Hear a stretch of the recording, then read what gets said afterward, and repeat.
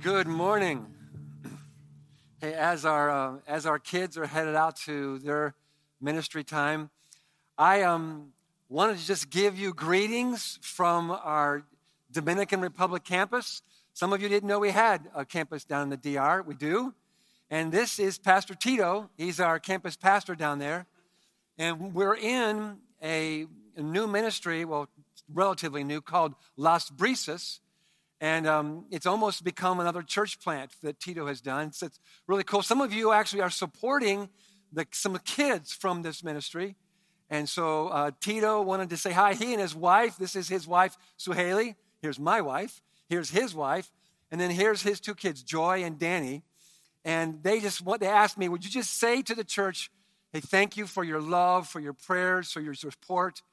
And they wanted to greet you. So Andrew and I were down there this past week ministering and praying for people and teaching and stuff. And so it was just great to be with them. We had not been down there for 3 years because last time we went was just before COVID. And then, COVID happened and other stuff happened. So last time we saw Joy and Danny, as kids, they were a lot smaller. And it was like, wow, you guys have really grown up because that's what kids do, right? Isn't it funny how when you haven't seen a kid for 2 or 3 years and you see them, you're like, whoa, what happened? But when they're our own kids, we see them every day. It's like, I didn't even see that growth happen. It just, boom, there they are.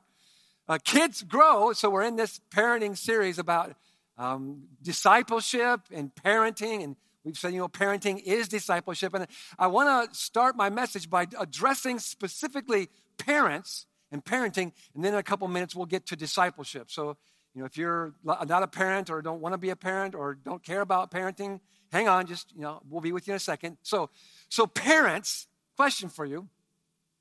What's the biggest problem you face in your parenting? That's not meant to be a rhetorical question. It's meant to get you to think.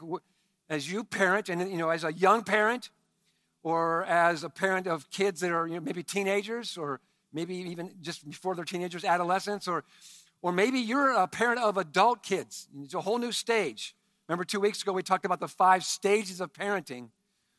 Where you are right now, what would you say is the biggest problem you face? And I've heard other people ask this question. I've heard all different kinds of answers to people say, the culture around us.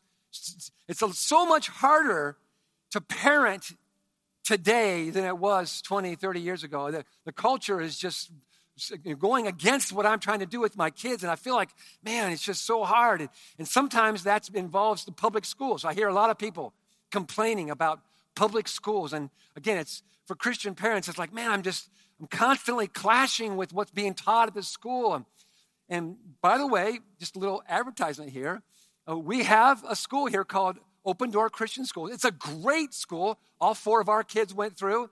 And so, I'm not saying you have to, but it's a great school. And maybe you're one of those parents and families that are saying, I'm done with that. I want to send my kids to Open Door Christian School. I'm done with the public schools. And it could be you, so check them out. I think another problem that some people might say is the crazy schedules that we all have these days, the pace of life.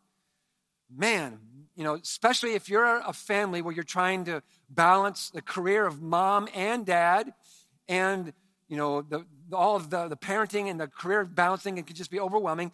And then today's kids, man, this is a schedule of kids today is like wild. It's like they're businessmen and businesswomen at age, 10. And they're running around doing this and all the sports and all the activities. And I don't know, it just seems to me that this is one of the big challenges that parents are facing today is balancing all those schedules. Other parents would say, no, it's none of those things. It's the online influence that I am constantly fighting. And by the way, if you are fighting that, way to go. You're not one of those parents that's laid down and just giving your kids a phone, giving them an iPad, giving them a computer and just go, hey, figure it out. You don't do that with little kids or in adolescents. You coach them. You help them. You limit the amount of time they have because online influences are crazy, dangerous.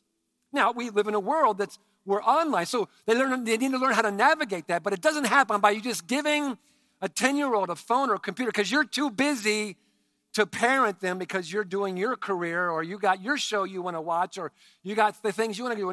No. This is a big deal. But is it the biggest problem? Maybe it is for you. Some parents say, my biggest problem is my kids. I mean, just like they drive me crazy. No, they don't. They just draw out the crazy in you. There's a difference, okay? Your kids are not driving you crazy. They're just drawing out what's already in you. This is why parenting can be so challenging. I remember over the years, I said so many times to my kids, sometimes, in this tone of voice, sometimes in this tone of voice, you guys are driving me crazy. If you would just do what I say, things would be so much better around here. Has anybody ever said that? Oh, you bunch of liars. I know you've said that. If you haven't said it, you've thought it. I've said it multiple times. It's just felt true to me. If my kids would behave, if they would stink and do just what I said, everything would go so much better. But what happened when I began to say that and think that is that I began to slip into what I think most parents slip into, and that is parenting as behavior modification, as if the goal of parenting is to get our kids to behave. And some of you are going, you mean it's not? What? I mean, that's not the goal of parenting, is to get my kids to behave. I'm supposed to let my kids do whatever I want? No, those are two different things. But the goal of parenting, if you think it's to get your kids to behave, I want to challenge that goal this morning. Do I think it's important for our kids to behave? Absolutely. But I don't think it's near as high as most parents make it. So you say, well, what would it be then if it's not getting our kids to behave? Well, not only do I want to cast a vision today for what it could be, I also want to bring you to a text that I think is one of the most unlikely places that God could have taken me to teach me what I need as a parent and what my kids need, and now what every disciple needs. So, of all things, turn to Luke chapter 2, and you're like, wait, we've been in Luke chapter 2. I know, it's just so good. And not only have we been in Luke chapter 2 since, 10 years ago, I don't know how long it's been, feels like it's been a long time. We've been in this one verse. This is the third week, if you've been around. This is the third week we've been in this verse. Yep, we're going to camp out one more week in this verse because, God blew my mind in this verse. So let's stand to our feet, and we do this just to honor God's word. You should probably have this verse memorized. I have it memorized by now, but I want to read from the Word of God. Luke chapter 2, verse 40. And the child grew. Tell me out loud. Who's the child? Right. This is a story of Jesus being born, and then the first couple months, and now this is like a summary statement. Verse 40, the child, Jesus, grew, because every kid does, and became strong. He was filled with wisdom, and the grace of God was on him. Okay, you can be seated. 2 weeks ago when we introduced this verse, I talked about how this word, child, is a really cool word because Luke, who has a good vocabulary, could have used a word that referred to someone who's 40 days old, which is what Jesus is now. He's a couple months old. There's a word that just means infant. He doesn't use that word, even though Jesus is an infant right now. He also could have used other words to describe, but he chose a word that's a broad word. And I think he did it on purpose. It's a word that describes an infant and a toddler and school-age kid and an adolescent. It's a broad-ranged word that covers the whole spectrum, the whole range of childhood. And I loved that because we talked 3 weeks ago, about how as that child grows through those stages, we need to adjust our parenting to that developmental age. You don't parent a 14-year-old the way you parent a 4-month-old or a 4-year-old. And as you adjust your parenting style to the age, you have these different stages that you're in. We talked about the 5 stages of parenting. That was a couple weeks ago. And I said to you, we need as parents wisdom to get to know what to do in each one of those stages. And we need wisdom when our kids are infants. We need wisdom when our kids are in the terrible twos. We need wisdom when our kids are in adolescence. And we need wisdom when our kids leave the home and now they're adults and we're still their parents, but we got to parent very, very differently. That's the 5 stages of parenting. And because of the need for that wisdom, last week our campus pastors talked about, each one of our guys talked about at their own campuses, this idea of the wisdom of God. What is it? How do I get it? How do I live it? How do I pass it on to my kids? And that leads us today to this last phrase, and the grace of God was on him. Again, remind you, on Jesus. And I'm reading that. And, I've been preaching the Bible for a long time. I've been studying the Bible for a long time. And I know this verse really well. But it never struck me like it did this time. Jesus needed grace? In fact, I've actually said, standing right here, Jesus doesn't need grace. You do, I do. Jesus doesn't need grace. Was I wrong? I mean, it says the grace of God was on Jesus. Well, let me add to that statement. I still believe Jesus doesn't need grace, but he did need grace. Which some of you are like, whoa, that doesn't sound right. Jesus doesn't need grace, I agree, but he didn't need grace either. I disagree. Let me show you why. Just in a couple verses later, this is verse 40 and verse 52, a similar kind of verse, but now Luke's telling us that Jesus grew in favor. Guess what that word favor means? It's the word grace. It's the exact same word as this word here, charis. If you've named your daughter Carissa or Kara, that's from the Greek word grace. It's the exact same word. Jesus grew in grace? Whoa. This is just a mind-boggling. It is mind-boggling, but it's so good. So let's talk about the grace that Jesus needed, because it's the same grace you need, and yet it's different. So let's talk about that. In fact, let's start by defining what is grace, okay? And those of you who have been around for a long time, you can parrot a definition that is unmerited favor, right? I bet you a bunch of you know the definition. Grace is the unmerited favor of God or something like that. And while there's definitely some truth to that, I don't think it goes far enough. And furthermore, we throw around the word grace. We sing the word grace. We hear sermons. We do Bible studies. We use that phrase, that definition, God's unmerited favor. We're so used to it, I don't think we really grasp what it means. And not only that, as I shepherd, as I pastor people, this church, I see family after family after family, Christian home after Christian home after Christian home, who can tell me all about grace, but there isn't any of it in their family. It's like there's a disconnect between the theology of grace, between what the Bible says about grace and what I'm singing about and what I agree with. There's a disconnect between that and actually how I live as a father, as a mother, how I, quote unquote, run my home, how we do family. And it's like we don't know how to do this. So let's go back to a biblical, I'm going to just literally pull out from some of your favorite verses about grace. And we're going to construct, that's why I wanted every word to be a blank. We're going to construct my definition drawn from the scripture about what I think a better definition of grace than just God's unmerited favor. So it starts in Ephesians 2:5. Ephesians 2 talks a ton about the grace of God. It has those several phrases that by grace you have been saved. And I think when most Christians hear the word grace, they kind of default to saving grace, this kind of grace. And wow, this is beautiful. This is amazing. When we talk about amazing grace, when we sing about amazing grace, this is a lot of part what we're talking about, the saving grace of God that saves us.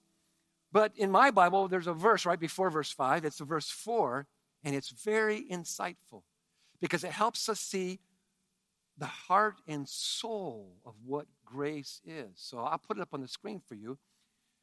Because of God's great love for us, God, who is rich in mercy, made us alive. This is the grace, made us alive with Christ. Even when we were dead in transgressions, it's by grace we have been saved. Oh, beautiful, love it. But did you notice that grace comes from the love of God?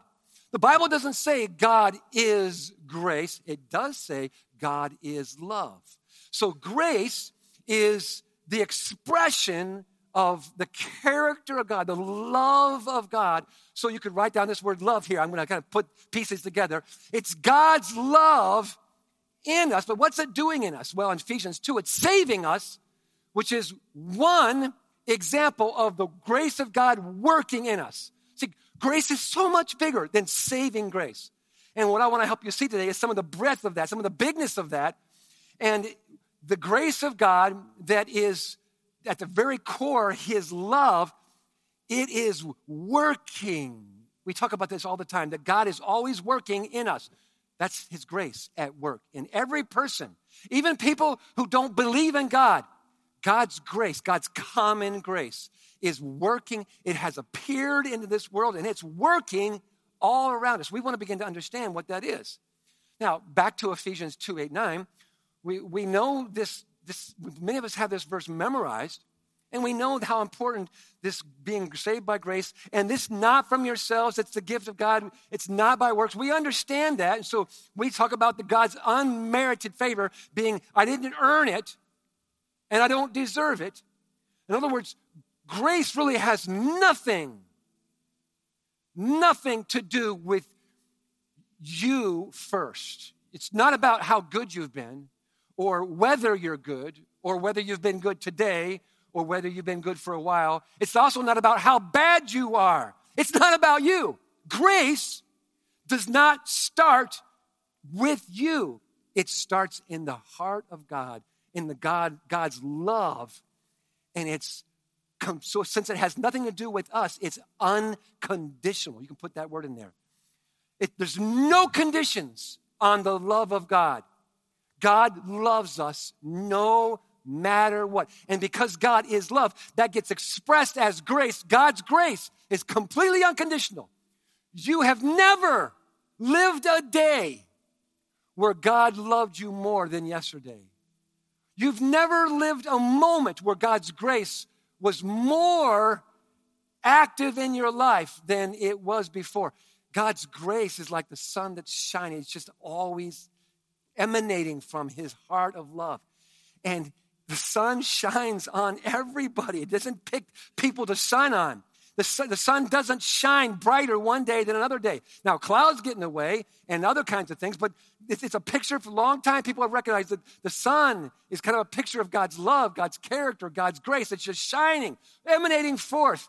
And so many of us can say that intellectually, but we believe and we live our belief in that when I really screw up, or when I sin, or go back into that sin that I've been trying to get out of, we convince ourselves that somehow God is exasperated with us and that he withholds his grace because he's given us so much already and we still haven't appreciated it. So why should he continue?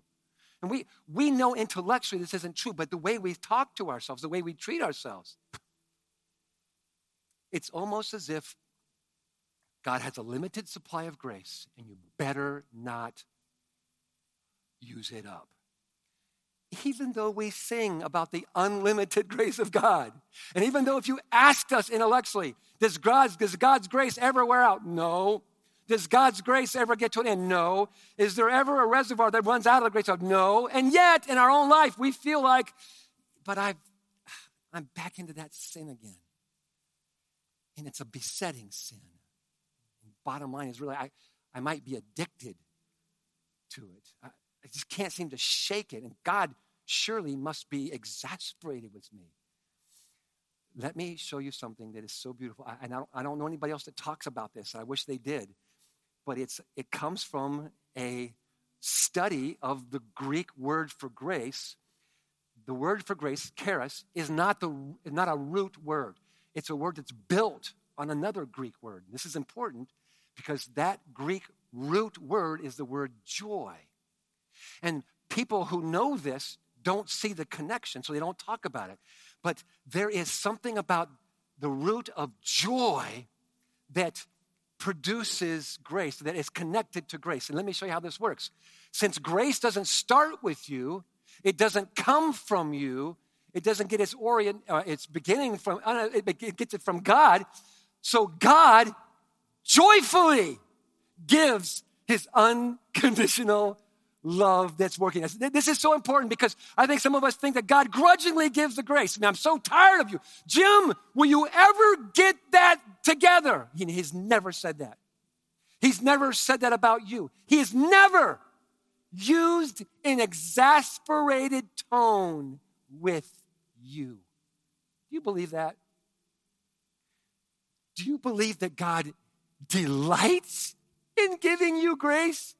He's like on his tippy toes. He's like, yippee, I mean, it's as animated as you can imagine God. I love to give grace. It just comes out of me. This is me at my best, man. Wow. And so you almost get to the point where you think, well, we should sin more since God loves to give grace so much. And people like that thought that way in Romans chapter 5 and 6. And Paul addresses that. Read Romans 6 sometimes. No. Should we increase our sin so that God's grace will increase? No. You don't understand what grace is if you say that. You're trampling on the grace of God. But don't let that we shouldn't abuse the grace of God turn into we shouldn't use the grace of God. See what I'm saying? Don't abuse it, but don't ignore it either. Drink it up, because God loves, he delights in pouring out unconditional love upon us, and he delights in that grace working in us. So here's my definition of grace. It's God's joyful, unconditional love working in us. And it's working in all kinds of ways. And you could take any word in the Bible, any sentence in the Bible, any verse in the Bible that has the word grace and plug this into it. So by grace you have been saved.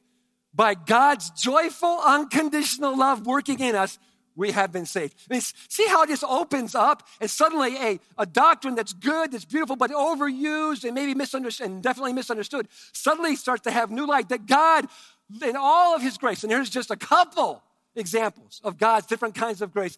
God, in all of his grace, it's his joyful, unconditional love working in us. And that's true of Jesus too? Yes. The grace of God was on him, Luke 2:40 says. Let's plug in our definition.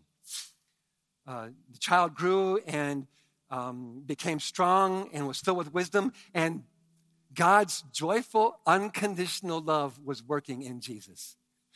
You're like, how? And we're coming back to this whole idea of why did Jesus need grace? Here's a very profound answer that is so simple, we've missed it. Why did Jesus need grace? Because he's a kid. He was a kid. Really, it's that simple. See, some of us have such an elevated view of the divinity of Jesus. He's fully God. Way to go, because not everybody gets that. Way to go. But don't celebrate the full godness, the full divinity of Jesus to the extent that you actually push down or neglect his full humanity. And so I think today some people really struggle with grasping the full humanity of God. There's both people who struggle, divinity, humanity. But it shows up in this humanity in that we have a hard time believing that Jesus needed grace as a child, because our version of Jesus as being fully God and fully man is that he came out of the womb quoting Hebrew. He came out of the womb as a 30-year-old man. And we laugh at that and go, that's ridiculous. But the way that we think about Jesus sometimes, it's like, wait a minute, he was a kid. He cried. He was a little boy that needed to be taught how to speak, taught how to read, learn his alphabet. He was a little boy who needed someone to take care of him. He was an infant and a child like anybody else. So if that's the case, well then, what kind of grace did Jesus need? Is it the saving grace we just talked about? What do you think? At age 3, did Jesus need to be saved? Nope. That's not the kind of grace he needed. Well, sanctifying grace, is that what Jesus needed? We could actually kind of bounce around this list, but let me just hone in quickly. It's this one right here, is the first one. First kind of grace Jesus needed. He needed that kind of grace that nurtures children. Remember how Paul says in the King James Version of Ephesians 6 that we're to bring up our children in the nurture of the Lord? That's this word here. And this nurturing pictures this whole spectrum that we talked about 2 weeks ago in the 5 stages of parenting, when we talked about the first stage being nurturing trainer stage, where you're nurturing that infant just out of the womb. And I told you to be a helicopter parent there. Do not be a helicopter parent when they're 10 or 12 or 15. But when they're 2 weeks old, 2 months old, when they're young infants, you hover around them because you're nurturing very important needs in their life. You're meeting very important needs with your nurture. And we'll talk more about that. But Jesus needed that. He needed to be fed. Jesus did not come out of the womb feeding himself. He needed to be fed. He needed to be changed. He needed to be carried. Jesus, the Son of God, needed to be carried. And he needed to be caressed. And he needed to be kissed. And he needed to have Mary and Joseph look into his eyes. He needed everything every other child needed, that nurturing. But, there's a couple other places in the Bible that talk about this different kinds of grace. Here's a famous one, Titus 2:11. For the grace of God has appeared to all people, offering salvation. Wonderful. But that verse goes on, and we see that this grace is not just salvation grace, saving grace, but it teaches. What's it? That's the grace. I don't want you to miss this. There's a grace that is nurturing, and there's a teaching grace. Grace teaches. Maybe you've never seen that before. There it is, clear as a bell. So Jesus needed to be taught. He didn't know his alphabet. He didn't know the scriptures as a 2-month-old baby. Jesus was the Word of God. I know, but he's 2 months old, like every other 2-month-old. And this word teaches is a real colorful word. I'll just spend a couple seconds on it, and I'll come back to it later. If you've got the ESV, it translates it as training, okay? That's the same word as the teaching word, but it gives it a little bit more color. So Jesus needed nurturing grace. He needed teaching grace. He needed training grace. He needed to be trained like any other little boy, to a certain age.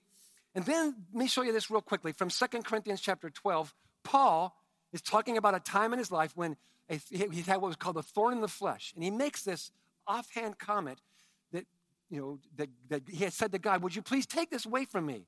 Please, I'm the Apostle Paul. Please take this away. And God says, actually, I'm going to teach you through that. My grace is sufficient. You're going to be okay. We need to hear this from time to time when God doesn't answer our prayers the way we want him to about our lives or our children's lives. God, fix this. Take care of it. My grace is sufficient. Because my power is working in my grace. So we can call this empowering grace.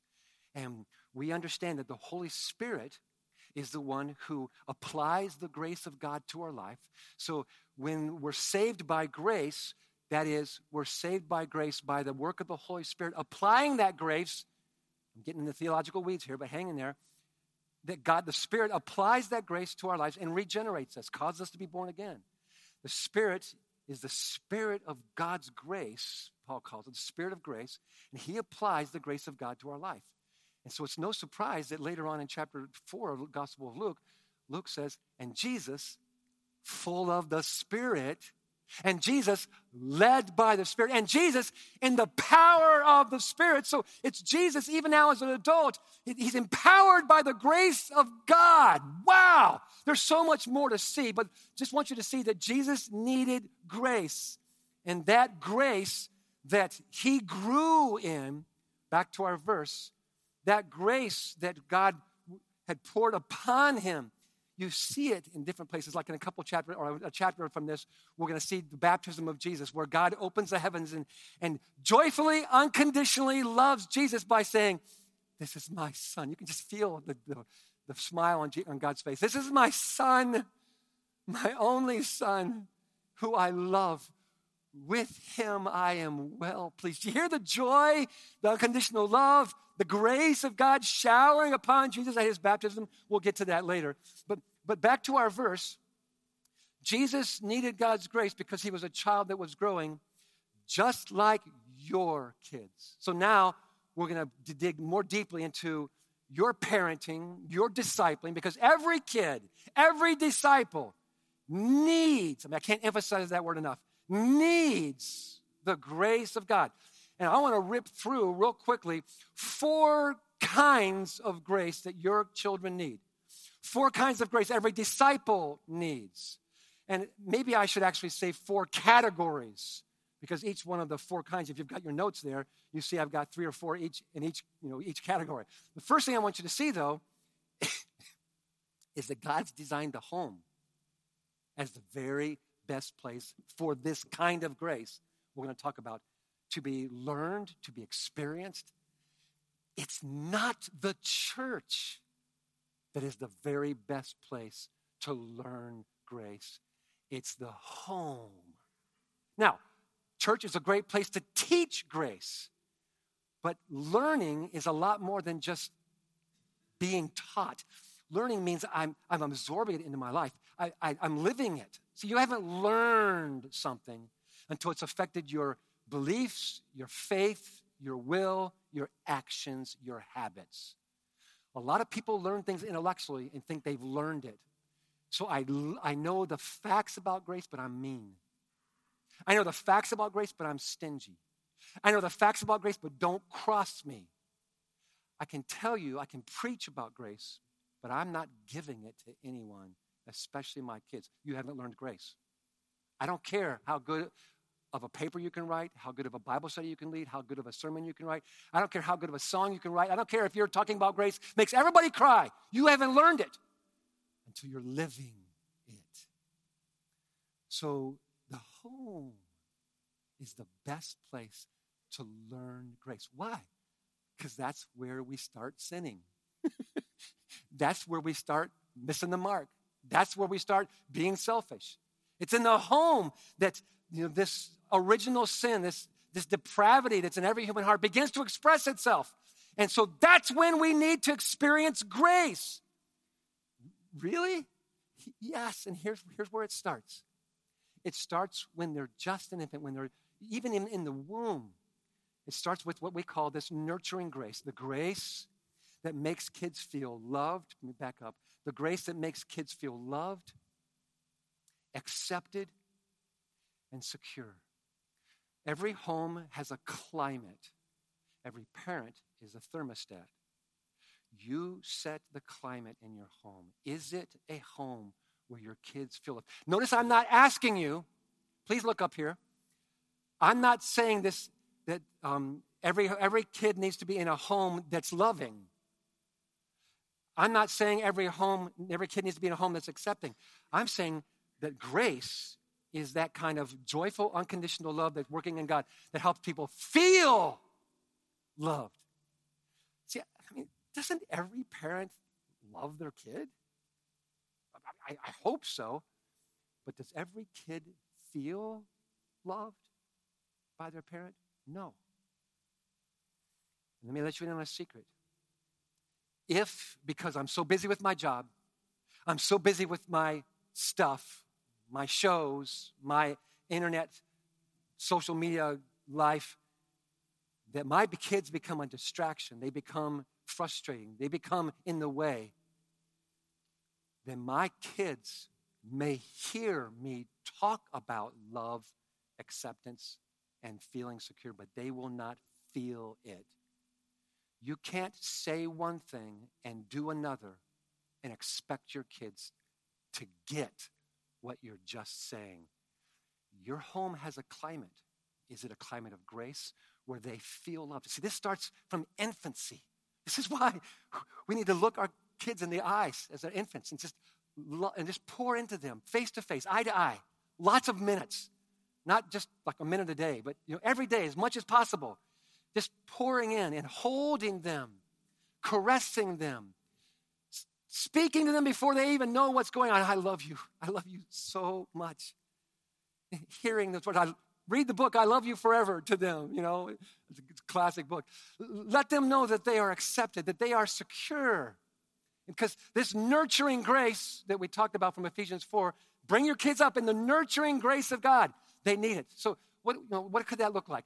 That you would say to your kids, I love you just for who you are, not for what you do or what you don't do. In other words, I don't love you when you behave, or if you behave. My love for you is unconditional. It has nothing to do with your behavior. Because kids lie, they sin, they screw up, they hide, they hit their sister, they're snotty, they're rebellious. Yes, even your kids. And so what do they need? Love. Acceptance. The worst possible message a Christian parent could send to their kids is to shower them with love when they behave, because we're trying to do positive reinforcement, and then thinking that when I withdraw my love to show them I don't approve of that behavior, that they're going to get the message, oh, I shouldn't do that. No, the message they're getting is that I'm not loved when I sin, that I'm not loved when I screw up. That is a destructive message. And you're like, well, I don't want my kids to misbehave, so I don't want to encourage them. No. The grace of God is bigger than that. This is not your grace. This is you being a conduit of the grace of God. So you say to your kids, I love you for who you are. It doesn't matter whether you behave or not. My love is steady and consistent. I will always love you, no matter what. I remember the first time I learned this was I was a young father. I had a little boy. I was putting him to bed one night, and we'd been singing and dancing and praying. I'd been praying over him, and I put him in the crib, and before I left, I just prayed over him, and then I started to blubber. I'm not going to do that now, but I was just saying to him, Ryan, I love you so much. Here it goes. There's nothing. He's an infant, and I said to him, there's nothing you could ever do that would cause me to withdraw my love. I love you. He's sleeping away, but I'm just blubbering all over him. And I'm telling him, you could do this. You could do that. I will always love you. And then, bam, God said to me, and that's the way I love you. But exponentially more. Jim, listen to me, my Father in heaven said, there's nothing you could ever do that would cause me to love you less. My love, my grace is so much bigger than your sin, your failures, your mistakes, your rebellion, whatever it is you're in. And that is when I learned grace. I was a pastor by then. I was preaching about grace, teaching about grace, written papers in seminary about grace. I could, tell you all about grace, but that's when I learned it in that moment. Parenting. As a matter of fact, I think I've learned more about God from my wife and my children than any book I've read, any sermon I've preached. It's the people that God puts in our life. And that's the family is where we learn to learn grace. It's the very best place. So I will always love you.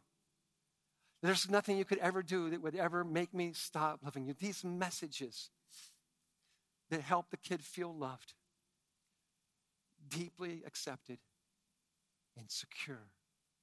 One more thing, I know I'm out of time, but I just got to say this.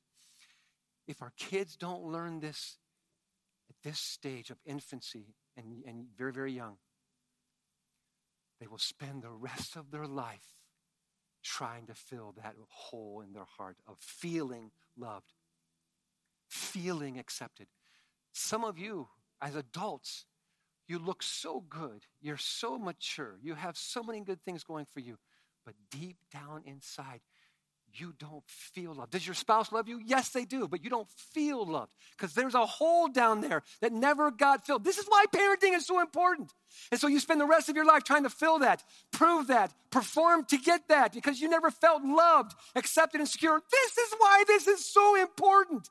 This is why we need to be with our kids. I know they're a handful, but that's why God gave them to you.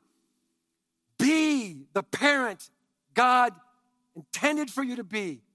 Pour into them. Okay, we got to keep moving on because these kids that need to be loved and accepted and secure, they're sinners. And so they need the grace of God to be saved. Well, I hope Pastor Jim preaches that. I hope children's ministry talks about grace. No, they learn it in the home. Why? Because this whole idea of the grace that saves us is best learned in the moment where that kid discovers that I need a Savior. If you just tell them about salvation, you need to be saved, but it's not in the moment when they feel terrible, when they feel like a sinner, when they realize, I just lied, I just hit my sister again, I just stole that. They're not going to connect their need for salvation, their need for the grace of God. It just becomes intellectual. Just because something there. See, the home is where we sin. The home is where we lie. The home is where we screw up. That's where we learned grace. And so Paul, he's so excited about the grace that saves us. He's talking about the grace that redeems us and the grace that forgives our sins. All of these things that Paul's talking about, this grace, this is that second kind of grace that every child needs. Every home needs to be celebrating. But thirdly, C, the grace that teaches. Remember I told you we're going to come back to this verse? Track with me now. Titus 2. We said this is the grace that teaches, and we said it's the grace that trains us. Well, that's what discipleship is all about. That's what parenting is all about. Training, teaching and training. So it's the grace of God that has a teaching component to it. The grace of God teaches. The grace of God trains us. And then Paul says in 2 Thessalonians, there's this grace that encourages us. So write that down. The grace that teaches, trains, and encourages. That is best learned in the home because that's where life makes up its mind. That's where you get shaped as a human being. And we all need to learn that grace. Okay, keep moving. The grace that strengthens us. I love how the writers of the Hebrews says, it's good for our hearts to be strengthened by grace. There is a nurturing grace, a teaching grace, and a strengthening grace. Cool? We've already talked about the grace that empowers us from 2 Corinthians 12. Now there's this grace that is training us to do what? This will be the last time we're in Titus 2, I promise you. The grace of God's teaching us, is training us to do what? To renounce ungodliness and worldly passions and to live. The grace of God is training us to live what? A life that's self-controlled, that's upright and godly. That's sanctification. That's Christ-likeness. That's godliness. So that is the grace that is sanctifying us, a grace that's transforming us. And so we need all of these four categories of grace, and the home is where we best learn these. So let's summarize this. This is nurturing grace. B, this is saving grace. C, this is what we might call training grace. And then D, this is the transforming grace, the sanctifying grace. Our kids need that. And the best place to learn it is in the home. And yet, it doesn't happen in home after home after home. Why? Why do we send our kids to Christian schools to learn this? Why do we send our kids to church to learn this? Why aren't we teaching this? Or if we do, why aren't we teaching it as a lifestyle? I think one of the biggest reasons is because we haven't discovered that we need grace. Oh, again, back to intellectually. I know I need it intellectually, but I discovered so many people that live on this spectrum of the grace of God. One extreme or the other. This extreme over here, if you're watching me, is what we call the libertines. It's I know about the grace of God. The grace of God means I can do whatever I want because there's grace. I can sin, I can lie. I mean, hey, I get God's grace. I can do whatever I want, and God's grace will be there. You are abusing the grace of God. You're trampling the death of Christ. Read Hebrews over and over again. You don't understand grace. The other spectrum, I find a lot of people living here. The other spectrum is I can tell you all about grace, but I'm not very good at giving it to myself. And so maybe it's the old tapes that are playing. Maybe it's what I missed as a kid. It could be lots of things. But in my heart of hearts, in the soundtrack that plays in my mind, I am beating myself up for failing again, for sinning again, for screwing up again.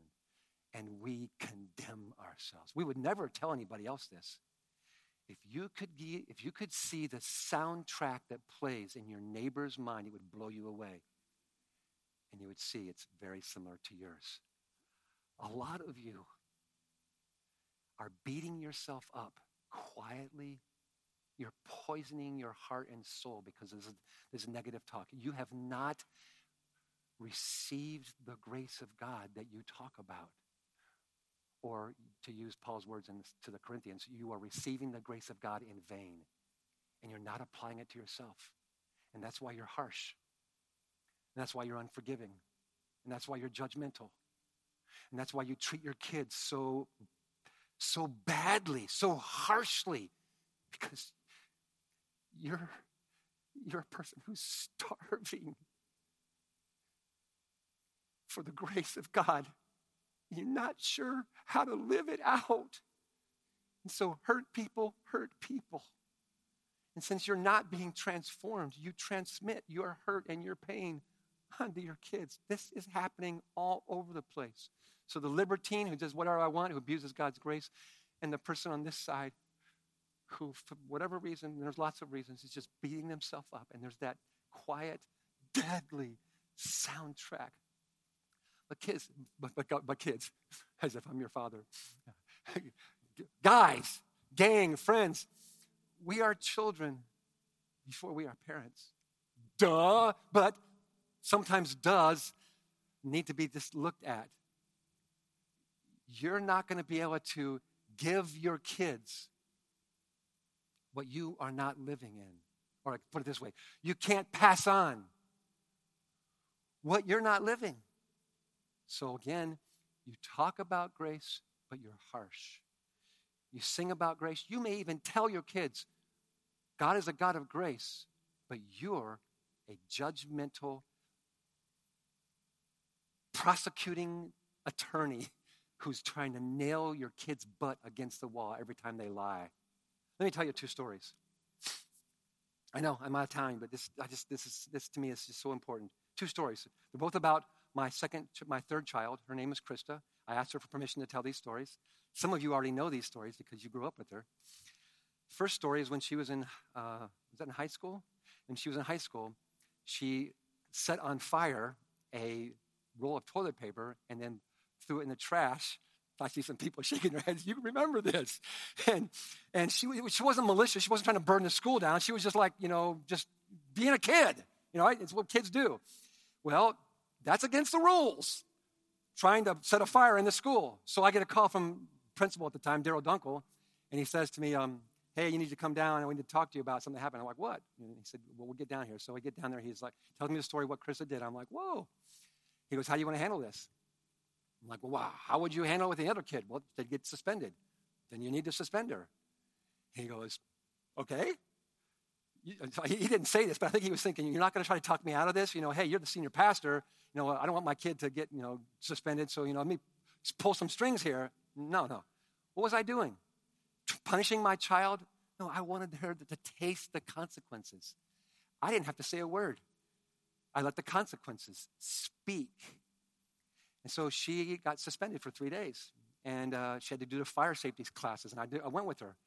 And I just found out a couple years later that I did something else that I didn't even know, or that I forgot. And that is that instead of screaming at her, instead of lecturing her, instead of reinforcing what Mr. Dunkel said, instead of like making her work and sit in your room, I said, you're going to spend the next 3 days with me. Now, that could be a punishment for some people, being with me for 3 days. But I just said, I want you to know that I love you, and I want you to feel that love. I know you feel bad for what happened, but I just want you to know that your behavior doesn't change the way I love you.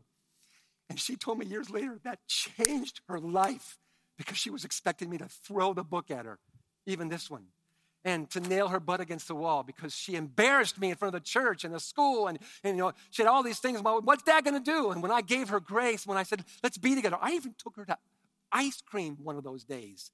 You're thinking, what a terrible parent. You're rewarding your kid. No, she knew that she was wrong. She knew. She was beating herself up. She didn't need me to come in. What she needed was to know that she's loved and accepted for being a kid. And I didn't realize the impact it made until years later. And as she was telling me, I thought of all these other times that I did screw up pretty bad. I can remember one time where I found out that she lied to me, and she was at a party that I told her she couldn't go to. And I did not handle that well.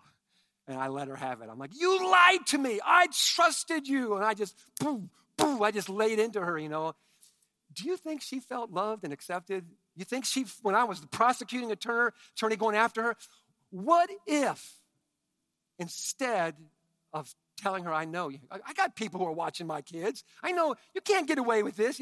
What if instead I had said to her something like this? In an unemotional moment, I had said, isn't it awesome how much God loves us? Yeah, Dad. I mean, God's grace, He's always with us. I know, isn't that great? Isn't it amazing that God's grace and His love is surrounding us even when we're doing wrong things? Now, she has no idea where I'm going with this, but I'm just like trying to get her to experience grace. And I say, I didn't do this, but what if I had? What if I had said, and even like last night, God was with you. As she was lying to me and going to a party she said she wasn't supposed to. What if she's hearing that God loves me and accepts me for who I am, even when I'm disobeying my dad? What if she had heard that from me as a father? Wouldn't that have been so much better than nailing her butt against the wall and telling her, I know you lied. I know that you were at the wrong place. And if that gift of grace would have caused her to go, how did you know, Dad? I was at the party last night. Who told you? No, that she didn't have to say that. That would have not been the goal of my saying, that God was with you last night. She knew she lied to me. She knew she disobeyed. She didn't need to. I'm not the Holy Spirit, and neither are you.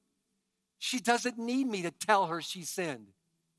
But do you see the power of grace that ambushes us even when we're really aware of our sin and takes us by surprise, and it sticks with her?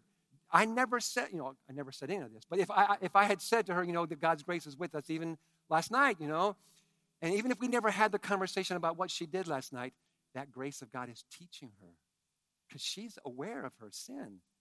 But Dad didn't use it to trick her or to twist. He just reminded her of the grace of God. Wouldn't that have been a much better parenting?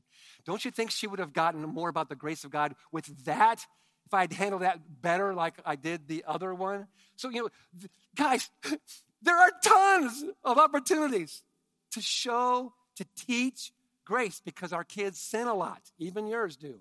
And so every time they do, tell them the gospel. Tell them about how God loves them, how they're special to God, how He's made them in their image. They're made in His image. And tell them about Jesus. Tell them about why He died on the cross. And do that as you're setting up the consequences, or as you're talking about, now this is going to happen. You had to get suspended, or whatever the situation is. You're telling them the story of Jesus. You're setting that climate we talked about, and you're being the thermostat because you're setting a climate of grace. And I think we struggle with this because we don't know the difference between God's job, our job, and our kids' job. So what is God's job? If you were to fill in this blank, what's God's job? I think most people would say, well, God's job is to give us kids, and then our job is to get them to behave. Our job is to train our kids, to change them so they become good behavior kids, become good Christians, so become good contributors to society. That's what parenting is getting them to behave, to change those kids to be good people. Nope, that's not your job. And what's the kid's job? Well, do what I say. So I think that's where most of us live. Now, I want to challenge that and say, instead of it being your job to change your kids, it's God's job. Let that sink in. From beginning to end, it's God's job to change your kids. You can't change them. Have you come to the point where you realize that you can't make anybody do something? Oh, I mean, you can for a moment. You can for a couple years. You can make your kids obey. But wait until they get out of that house. You can control your kids. You can threaten your kids. You can just be harsh with your kids, and you can make them obey. It's like the old story about the kid that says, mom says, sit down, and he won't sit down. She says, I'll make you sit down. So she pushes him down. She says, now. He goes, but I'm standing up in my own heart. It's the tragic story. You're making me sit, but I'm standing in here. See, our kids have a God who's committed to change them. And he's got a long story he's telling them. He didn't give them to us so that we could change them. My watch just said, did you just fell down? Should we call the emergency? I didn't fall. Golly. So what is our job then? It's to show them their need for grace. See, when they sin, when they lie, when they screw up, there's the platform. Show them, teach them, show them they need. Everybody say this word with me out loud. Need. You need to help your kids see that they need God so that their job will be to turn to him. See how that changes everything? It takes the pressure off of you. You were never called to be the person that changed them. Your job is to love them, accept them, give them consequences, teach them, train them, and create a climate of grace, and then show them their need for that grace. Because see, grace has the power to do what no one else, what nothing else can do, to transform us. See, you can't transform your kids. You are unable. And when you as a parent, when you as a leader, when you as a discipler come to the realization that you can't make anyone do anything, you're forced to learn to influence. And influence is always a more powerful thing than pushing, exercising your authority and pushing your way. Making people do things just gets them behave for a moment.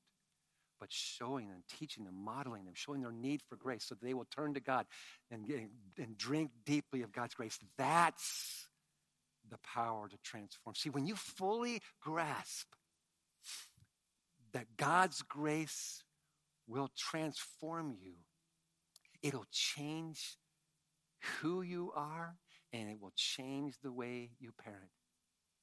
I'll close with this. We started the sermon saying, what's our greatest problem? And we named all these things. None of those. What's the greatest problem?